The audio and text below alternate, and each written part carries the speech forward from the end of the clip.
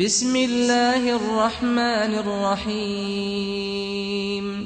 لإيلاف قريش إيلافهم رحلة الشتاء والصيف